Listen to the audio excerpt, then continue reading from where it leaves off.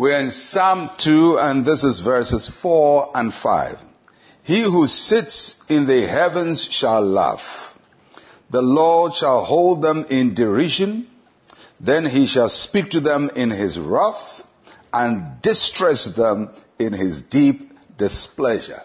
So we see a conspiracy building from verse 1, and the question is, why do the heathen rage? And then yesterday we saw the reason why they are raging, because they want to break God's control, and they set themselves together, and they set themselves in a caucus, and they're planning and counsel against God.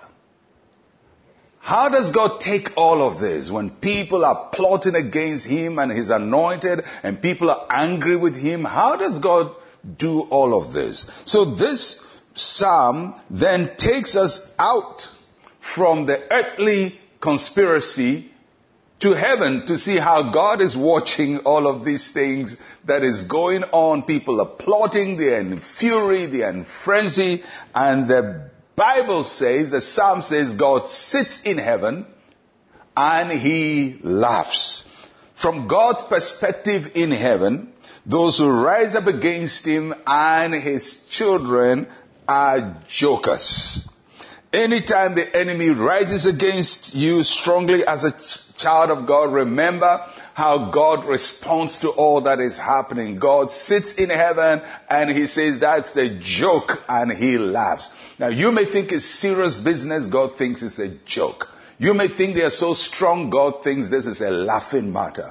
Because from God's point of view, no conspiracy from whoever and from whatever quarters is strong enough to make him worried and disturbed. The Lord sits in heaven and he laughs. This is the first time in an instance in scripture where God is mentioned as laughing. That's not the only time. There are other statements like that in other psalms, but this is the first time in scripture that we see God's posture when people rise up against him and his anointed.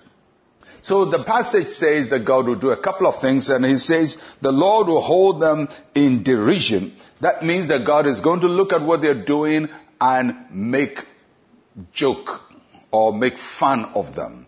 It's almost like somebody who is threatening you so bad, and you go and touch his hair and ruffle his head and just downgrade all his wrath. And that's what God does. He holds them in derision. Whoever comes against the Lord and his anointed, the Lord holds them in derision. He minimizes their self-importance, because in the eyes of the Lord, they are nothing. That's the first thing God does. He laughs, he holds them in derision. Secondly, he says the Lord shall speak to them in his wrath. After he has mocked their effort, then God now begins to speak his word to them.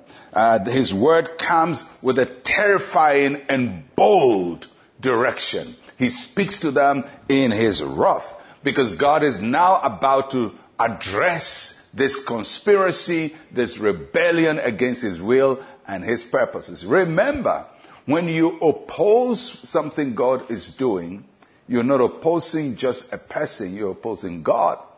When Jesus Christ appeared to Saul, when Saul was fighting against the church, Jesus asked him, Saul, Saul, why do you persecute me?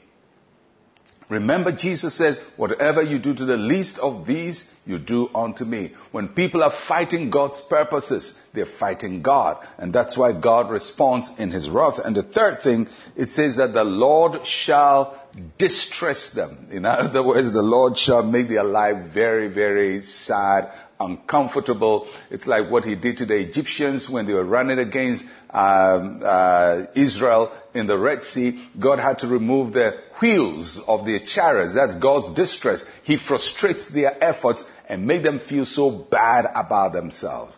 The Lord sits in heaven and he laughs, and he derides their efforts.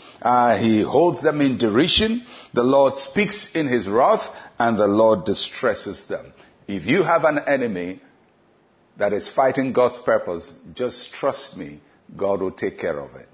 Let's pray. Say with me, Heavenly Father, you sit enthroned above all gods. I am glad that all the plans of the wicked are laughable to you. In Jesus' name, amen and amen. It's good to know the Lord is laughing at your enemy. I'm Pastor Mensa Otabil. Shalom, peace, and life to you.